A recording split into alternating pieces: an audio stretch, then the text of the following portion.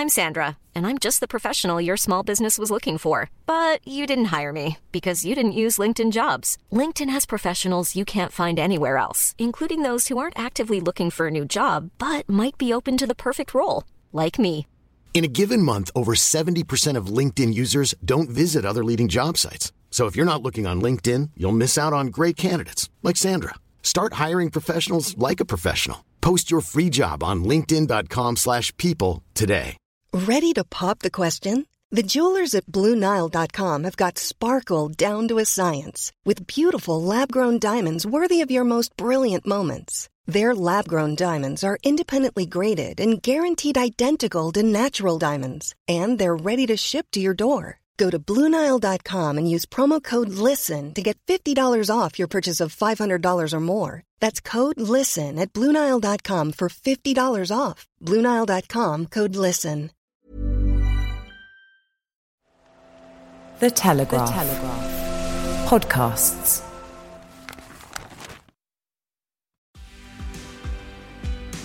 This week, the podcast is about a subject that's really close to my heart, obsessive compulsive disorder, which I have suffered from since I was 12.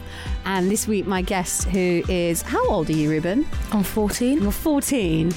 You know, similar age to when I first got OCD. And we're part of the same club, right? Yeah. High fives.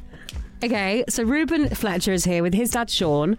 Sean, you are better known as a presenter on Country File. You do Country File, don't you? Country File, Good Morning Britain. Good Morning Britain. And you are working with Young Minds.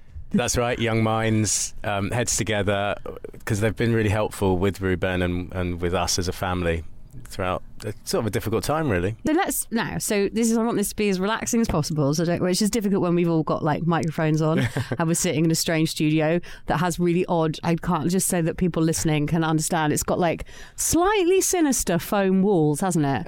That you could sort of bounce off. Maybe we should bounce off them later. Let's talk about OCD. Now, OCD, I don't know about you, Reuben, but like I have heard so many times, I hear people going, oh, like when I was young and I used to, well, until quite recently, I would say people, I couldn't tell people I had OCD because they, oh yeah, I've got a bit of OCD. And I'm like, no, you don't have a bit, no one has a bit of OCD. Like we all have characteristics that may be seen as like obsessive compulsive, but if they're not taking over your life, it's not OCD. And like, I don't know, what have you heard? What are the kind of most irritating things you've heard? Well, to be honest, I don't really, I hear like some of my friends say it and things like that because I don't really blame them though, because that's all they've kind of ever, like, they haven't actually learned about it. But it can be really annoying when they're just like, oh, I wish I had OCD, man. I wish I had OCD so then I could sort out this, so then I'd clean my room more often. So that, like, they always say, oh, my OCD, this is too much for my OCD. I have to clean this. Like, oh. And I'm just like... You don't wish you had OCD? Mate, please. Yeah, because it's horrible, isn't it? Yeah. It's like so debilitating. I describe it as like your brain not being able to kind of register what your eye can see, be it that like the oven is off or the door is shut, intrusive thoughts, and you think that they define you, and then it's like a really horrible, complex illness which people just don't have a handle on, and they think it's just kind of celebrities rearranging Coke cans. And also I get a lot of people going, oh my God, I'm so OCD, you should see my sock drawer. I'm like, why is it always the sock drawer? I'm like, I don't have a sock drawer. Everything's just always on the floor. For you, Sean, what was it like? Because obviously it's really great to have you both in here. I think it's really important to talk about what it's like to be a parent of a child, because most people, if you're going to get a mental illness, it'll happen when you're in your teens and, you know, your adolescence. Can you sort of talk a bit about what happened and how you, as long as... Well, yeah, it's interesting just seeing you two together talking, because I remember, actually I remember the first time when he was diagnosed about a year ago. The next morning I went into work, Good Morning Britain, you happened to be on the show talking about OCD and I grabbed you straight after you came off set and I said, I think my son's got OCD. I think you gave me a hug. That's your way, isn't it? I like giving out hugs. This is what OCD is. It's great. No, but you gave me a hug and you sort of asked a bit about Reuben. And then we met up for breakfast, didn't we? And what I noticed then... breakfast. It was a really nice breakfast. What I remember then, about then and now, is that Reuben sort of looks at you as if to say, well, you get it. And he talks to you because you get it. And there have been times as a parent where we've learnt an awful lot. I mean, I was probably one of those people who used to say, yeah, I've got OCD, or you've got OCD, and actually then I learnt very quickly that OCD is something very different. And it's hard. I mean, we see it as a sort of bully that has bullied our son and taken away or stopped him displaying all his talents. But it's then started to bully the whole family, and we end up, really struggling, changing our plans, arguing, and at times it's been, well, hasn't it? It's been really, really difficult for us all. Yeah, it's been really tough. I like to say I used to be I used to be guilty of being one of those people who joked about, oh, I've got OCD, or you've got, before I knew what it was, I used to always joke about it.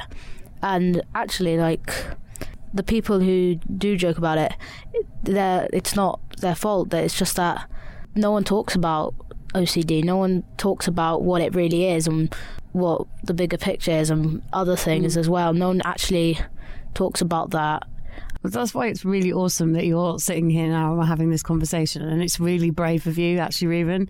You're like, let's have a high five again, another high five for how cool you are, because it is a really brave thing to do, because it isn't easy to talk about this illness that, as you said, it bullies you and it lies to you and it tells you that you're all these things which you're just not, and it makes you worry that you might be the worst person in the world.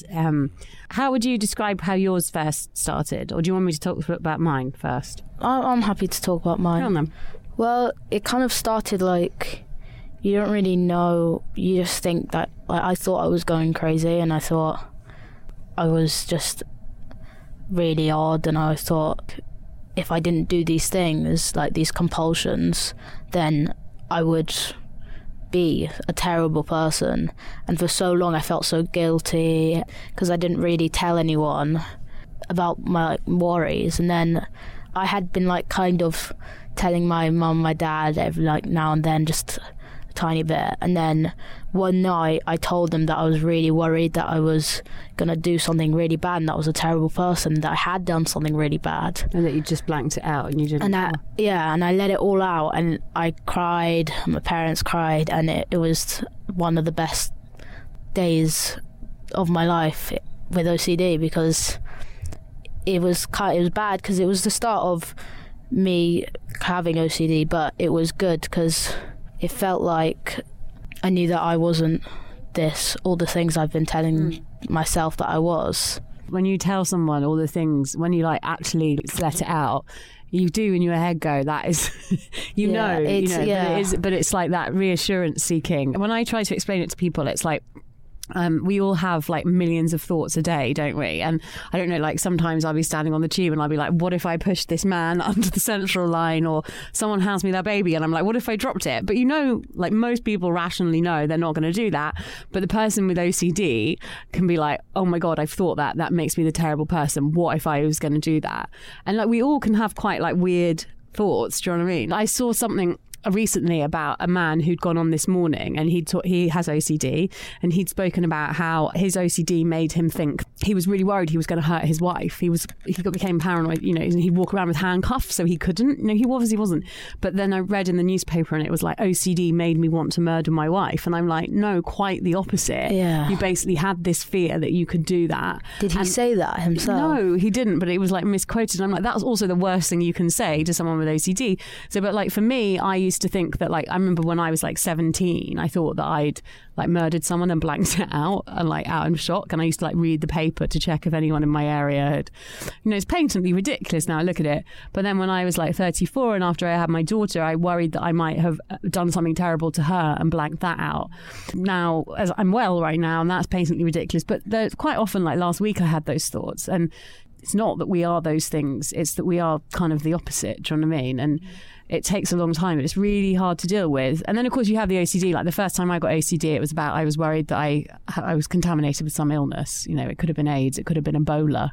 And it'll go anywhere. Any possibility, it will kind of, that bully, you're quite right, Sean, as you described it, it will kind of find a way. It almost feels like sometimes we're all arguing, we're all struggling because, Reuben is having a bad OCD day, and you almost see the bully sitting on the mantelpiece laughing, the OCD sitting there going, haha, got you all, I've roped you all into this. There was a period where we were on quite a long waiting list to get some treatment, the right level of treatment, And we had 6 months to wait, and I just thought, I don't know how we're going to get through this. I have no idea, because every single day we were just really struggling. And every single day for you, was it like every morning you'd wake up and be like, oh my god? Yeah, like it took me like an hour to get changed, just to like brush my teeth, have breakfast, because I kept on getting stuck.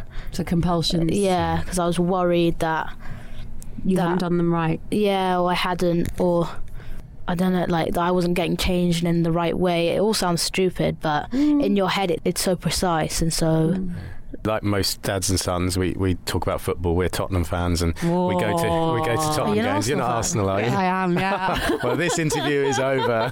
Storm out. I can't believe it.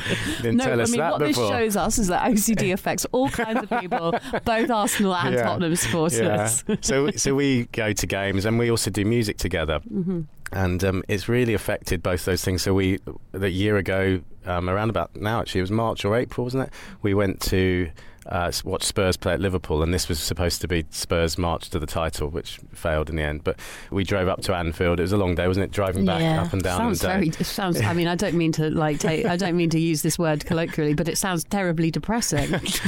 Well, we drew, so it was a bit down. But it was your birthday present, wasn't it? And you just seemed really, really thoughtful and pensive on the way up, and then you looked like you were in despair on the way down, on our way back to London. And I couldn't quite work out what it was, and I remember a song came on, quite a moving song by Francis, which ties in with our music, our love of music. Francis and the Lights? No, not Francis and the Lights, although we both like Francis and the Lights. Francis, just a solo woman songwriter. It was a really moving song, and you were crying, and I was driving down the motorway, and I was crying. What's the song called? Don't Worry About Me.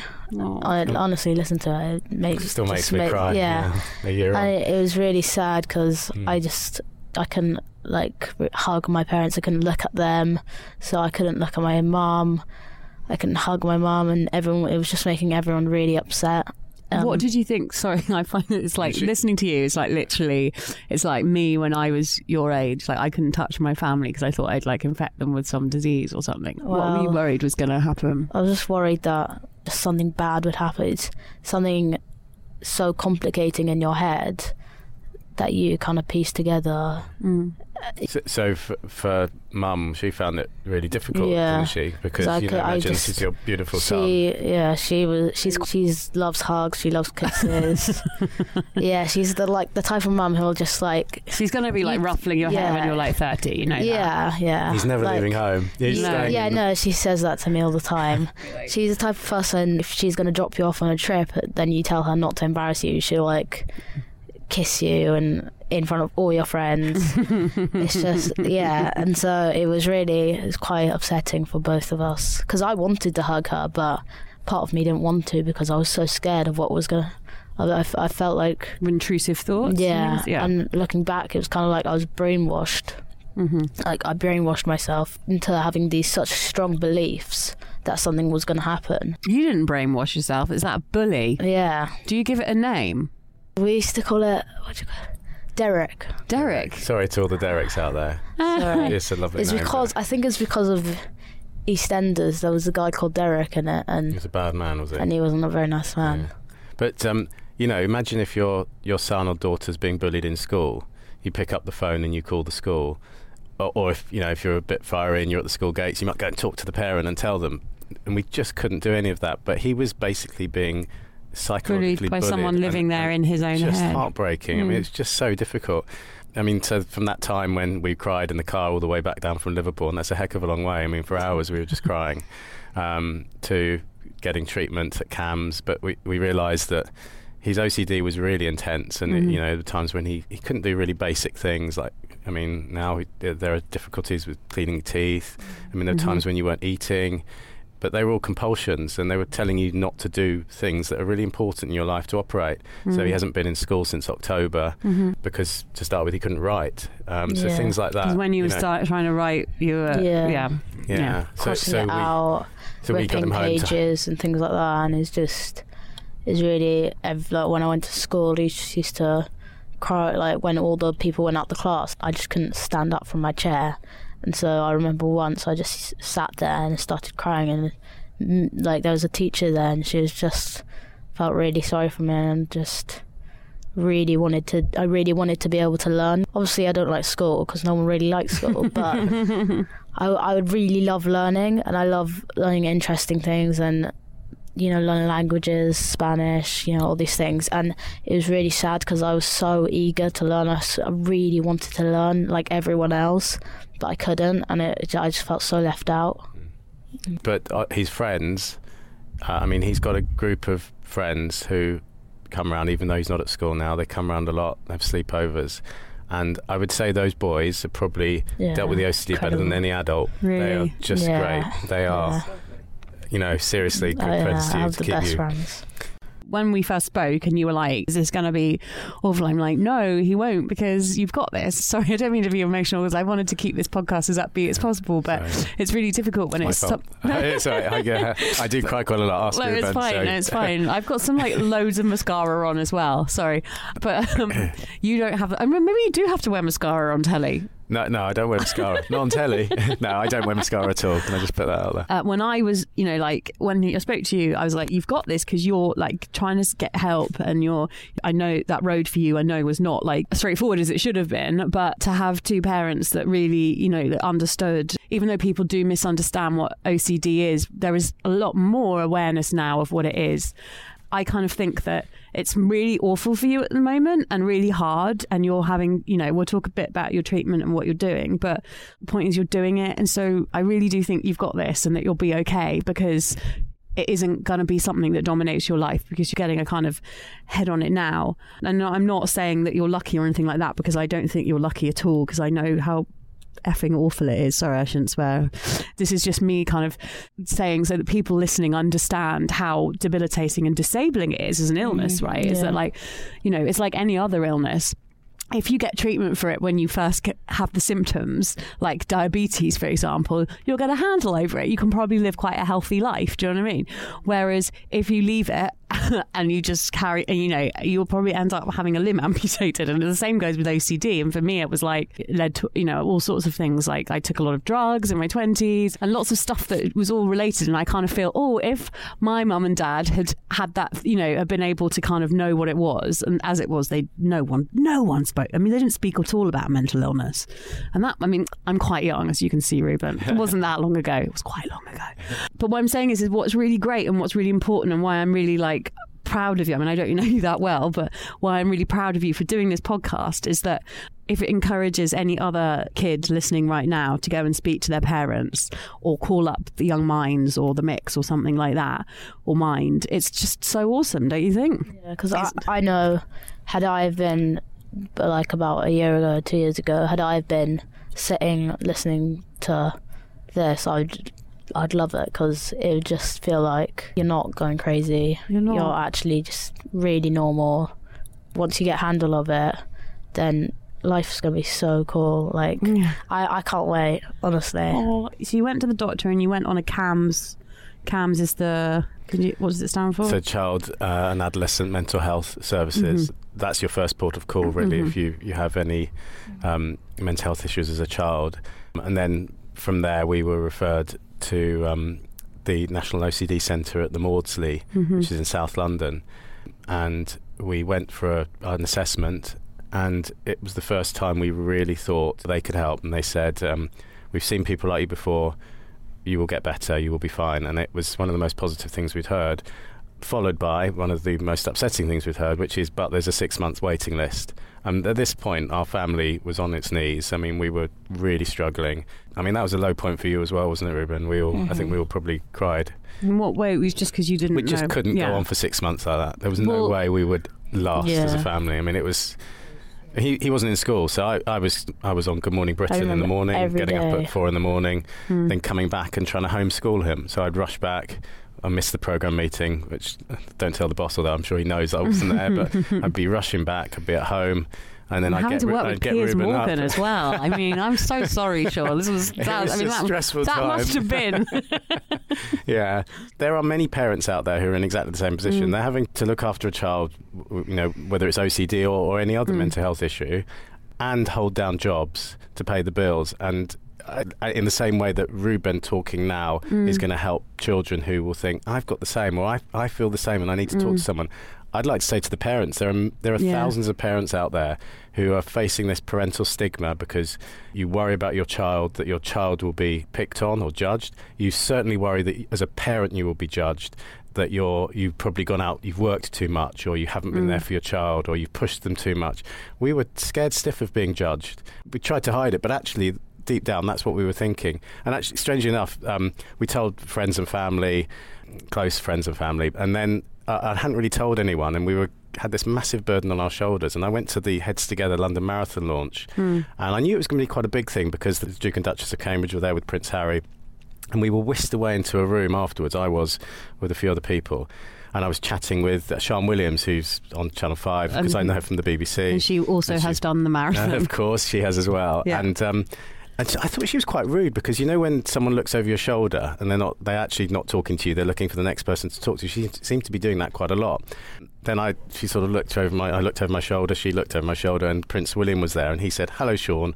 Why are you running the London Marathon?" And I said, my son has OCD. And literally that was the first time I told anybody out of that sort of close-knit of friends, just because I was surprised and I was looking for something to say. She just could see Prince William behind me. Yeah. And I turned around. Yeah, she's not rude. She's actually lovely, Sean. But I thought she was for a split second, and then I realised. And so I told Prince William. He was just this sympathetic ear, and he just listened to me and talked to me. It was like two dads chatting about the challenges of being dads. And from then on, I realised that the best thing to do is to talk about it. And I think parents who are holding it in, they're earlier on in that journey that I'm on, but talking about it is the best thing. Talking about your children. There are thousands of us out there, but we're all keeping it to ourselves because it's a stigma. After you were told there was a 6-month waiting list, what did you do then? I mean, this is really important to talk about as well, because if Reuben had broken his arm, it would have been an absolute national outcry. The NHS said, no, you've got to wait 6 months to get a cast put on it or have it reset or whatever. And yet we allow this to happen because there is no funding, is there really? If a child or anyone with a mental health illness plucks up the courage to seek medical help, we shouldn't be turning them away for that length of time. When we were told that we had 6 months to wait, well, we travelled from the other side of London, but we heard that the family before us had come down from Newcastle and they'd had exactly the same news. They were probably told, we can treat your son or daughter, it's going to be fine, but you have to wait 6 months. And then they had a long journey back to Newcastle and they were waiting for 6 months. I mean, there's something wrong, isn't there, when we're treating mental health patients, people who are seriously ill like that. So you were told that, and then you got another referral to hospital? Because his OCD was particularly bad, so not in school, not really able to do anything. But you had to kick up a fuss. If crying your eyes out for half an hour as a family is kicking up a fuss, I mean, that's what we did. We just cried, and I don't know whether they could see that it was particularly bad. I don't know how we would have coped for 6 months. You were desperate, though. We started to wait 2 or 3 months, but then he was referred to be an inpatient in a hospital, and so he can have intensive treatment there. I just felt like it's kind of all this time that I'm waiting for the treatment, because all that time I'm not going to school, I'm not doing much stuff, and that is literally a lot of my, fine, I've got a lot to live, I know, but that's a lot of a year wasted. How long was I not going to school, and how long was I just at home? I know you tried to do your best, take me out to play football and things, but it wasn't easy. And Are you saying I'm not a very good teacher? No. Well, yes. Not the best. Year 8, you missed quite a bit of the summer term, and then started year 9, and things seemed to be okay. And then you had some exams, and you seemed to cope with the exams okay, just about. And then soon after that, the OCD just took over again. I don't know what it was that triggered it, and you haven't been in school since then. So you'll miss the best part of maybe all of the rest of year 9. But it'll be okay, because I tell you what, it's much better to lose a year of school than to lose 15 years of your life to OCD. And as you said, school kind of sucks, right? I mean, I can't imagine being in a hospital is like that much better. But what is it like being in there? Is it? You mean in the hospital? Yeah, but do you feel positive because you know it's making... When I went, I was just so ready to get better. I was so tired of everything that was going on. I was just so I want to get better now. I was really positive about it, and I still am. And I think I've been seeing quite a bit of improvement. but I still know there's a long way to go. It's not like you go there, it's magic, and then you're fine, because that's what I thought it would be like at first. I thought they would, I don't know. Or the medication, you thought? Yeah, I thought the medication would would just take thoughts away, but it's actually more just learning.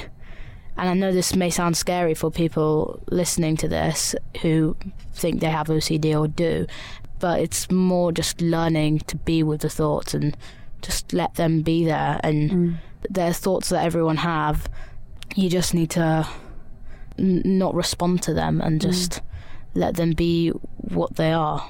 Yeah, so this is really key to anyone listening, because what we do, us in the OCD club, is we tend to seek reassurance, don't we? I think you can become quite sneaky in the way that one tries to get the reassurance. Yeah. I mean, I know I did. Yeah. But seeking reassurance is like the worst thing that you can do. And providing the reassurance, which may seem instinctively like the best thing to do if you're a parent or a husband or a wife or a friend, is actually the worst thing that you can do, isn't it?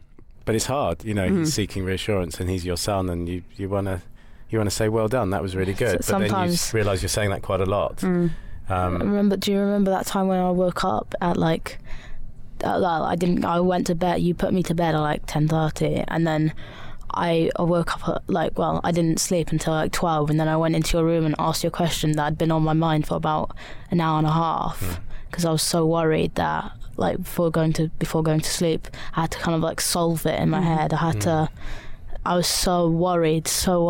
I needed reassurance, but every time you gave me reassurance, that meant that the next night I would do it again and again and again. It's like this hungry beast, isn't it? Yeah. And things like when he gets stuck, which is one of the big problems now. So he'll sort of freeze in a chair, and you'll say, well, come on, we're going out. And ideally, he has to break that and get up and walk out himself. But we found we were just doing everything for him, and we were getting him dressed, we were brushing his teeth, and actually that's not what you should be doing. You can't exist as a family and do anything. No. So it's this balance, and we've learnt the hard way, and we're still muddling our way through it, but we know a bit more about OCD than we did a year ago. But it's so brilliant that you have that awareness now, Reuben, honestly. Yeah. Because you will be, you've got this, boy. It's not wonderful, obviously, it really sucks, OCD, but I think what you're doing is really brave and really inspiring, and I think that you will have helped a lot of people listening to this, and I really hope that lots of people listen to this, not just so that people that are educated more about OCD, but anyone who's suffering from it and doesn't even know that what they're going through is OCD can recognise it. And you're really awesome. Thanks. You just know that. And you're pretty lucky to have a cool dad like him, and a cool mum. Your mum's, even though she may embarrass you. So what would your advice, Reuben, be to any young person listening right now who maybe doesn't have to be OCD, it could be any kind of problem. They might have an eating disorder, they might just be very depressed or very anxious about exams, or there's a whole load of things out there that are troubling. What would your advice be? Because also I think parents have a habit of thinking, oh, they're a teenager, this is normal. They're just having that, they're being chemical hormonal imbalance. Yeah. And actually, what would your advice be if someone feels this is perhaps more than a hormonal imbalance, and it doesn't really matter if it is or not, if you're feeling that's all that matters? What would you say to someone? I would say, just honestly, you may think, oh, I've heard this before, but honestly the best thing to do is just to tell your parents. And maybe if you don't have parents who would support you with that, then phone some childline or just anything that can really help, and it will make a world's difference. Because for people maybe listening who think they may have OCD, I thought I was going crazy for so long, and that was the worst thing I could have ever done, was keep it to myself. Once I told someone, I got the help. Although I'm still going through treatment, I'm improving, I'm not so bad as I was before. And with any other mental health issue, there's always a way to fix it and help you. There's always something if you just tell someone, like a guardian or just anyone, and a teacher, someone you trust and someone you love and is gonna be able to help you. And it may sound just really annoying and stupid, but it actually makes a world's difference. That's the message, I suppose, with Heads Together and all the charities that are with Heads Together, that actually, because of the stigma, you end up suffering alone. And it's the same with parents. You keep it to yourself and you suffer alone. But if you actually talk about it, you realise that you're actually this huge community of people who are struggling with things, and it's problem shared is a problem halved, the burden's lifted off your shoulder. That's exactly what we felt. We've still got a long way to go, but we feel like sharing it has been, and talking about it has been such a release. This has been a release on a very selfish level for me. It's one of the things I'll say about like talking about my OCD has been like the amount of people that have come up to me and said, oh my God, I have that too. And people that look like me. I mean, I'm not saying that you look like me, Reuben, because you're 14 and I'm 36. And I thought the thoughts I had were just monstrous, you know, and I thought they made me a monster. And I'm not a monster and you're not a monster. We're just people that happen to have a glitch in our brains, basically. Do you know what I mean? Yeah. And the reason that we feel monstrous and we feel we're the worst person in the world is because the way that OCD and other mental illnesses work is that they lie to you and they bully you and they tell you that you're alone and they tell you it's a bit like an abuser. Don't tell anyone, they won't understand you. You know, you're too frightened to kind of let it all out. But there are, you know, in this room alone, there's the two of us who understand. Do you know what I mean? And if you think about, Sean, you were saying about how we ended up like meeting and becoming friends. I hope you don't mind me calling you a friend now, but like it was just randomly that I happened to be talking about OCD on your show and you the day before, and so that just shows you we are everywhere. We're absolutely everywhere. I mean, one thing when Reuben's having difficult times, one thing we often say is, well, look at Bryony, she's doing really well. What you don't see is me crying at home sometimes. Basically, the last 3 weeks have been pretty nasty in my head. But like today, I'm suddenly feeling, you know, a lot better. And I think the thing to remember is that, yes, there will be days where it's really bad, but they won't, not every day will be that way, you know, and it's kind of going, well, that's part of my brain, but here are the things I can do to help me, and recognizing the patterns and the stress. And you were talking about, you know, after your exams, you got stressed. But I think sometimes it's like you get through stuff with adrenaline and you're like, I'm stressed out. And then afterwards your body goes, whoa, what have you just done to me? But you know, anytime you want to talk, your dad's got my number. And that I'd say that to anyone listening now. I'm not going to give you my number out on the podcast because that would be weird. But I will. Yeah. 07. Thank you guys for coming in and talking and being awesome. And you know, when are you 15? Oh, I just turned 14. Just turned 14. Like, well, a month ago. I think you're going to become a poster boy for OCD, and that I say that in a good way. Like, all the girls will love you for being so honest and open and sharing your stuff. So thank you, Reuben. And thank you, Sean. Thanks for having us. And you've got this. If you've been affected by anything we've talked about in our podcast today, a comprehensive list of mental health services is available on our website, which is www.telegraph.co.uk/madworld. If you want help right now, the following organisations offer free and confidential support over the phone. The Samaritans can be reached 24 hours a day, 7 days a week on 116 123. Or you can contact the mental health charity Mind for advice on a range of mental health issues. Their phone number is 0300 123 3393. That's 0300 123 3393. And they're accessible 9 a.m. to 5 p.m, Monday to Friday, excluding bank holidays. Finally, there's Young Minds, who provide support if you're a parent or a carer worried about a child's welfare. They're on 0808 802 5544. That's 0808 802 5544. And remember this, you are not alone.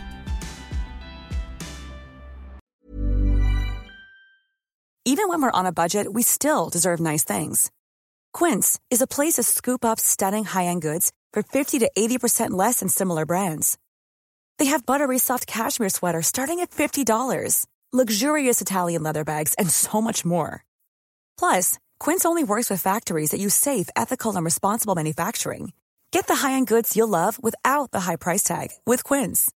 Go to quince.com/style for free shipping and 365-day returns.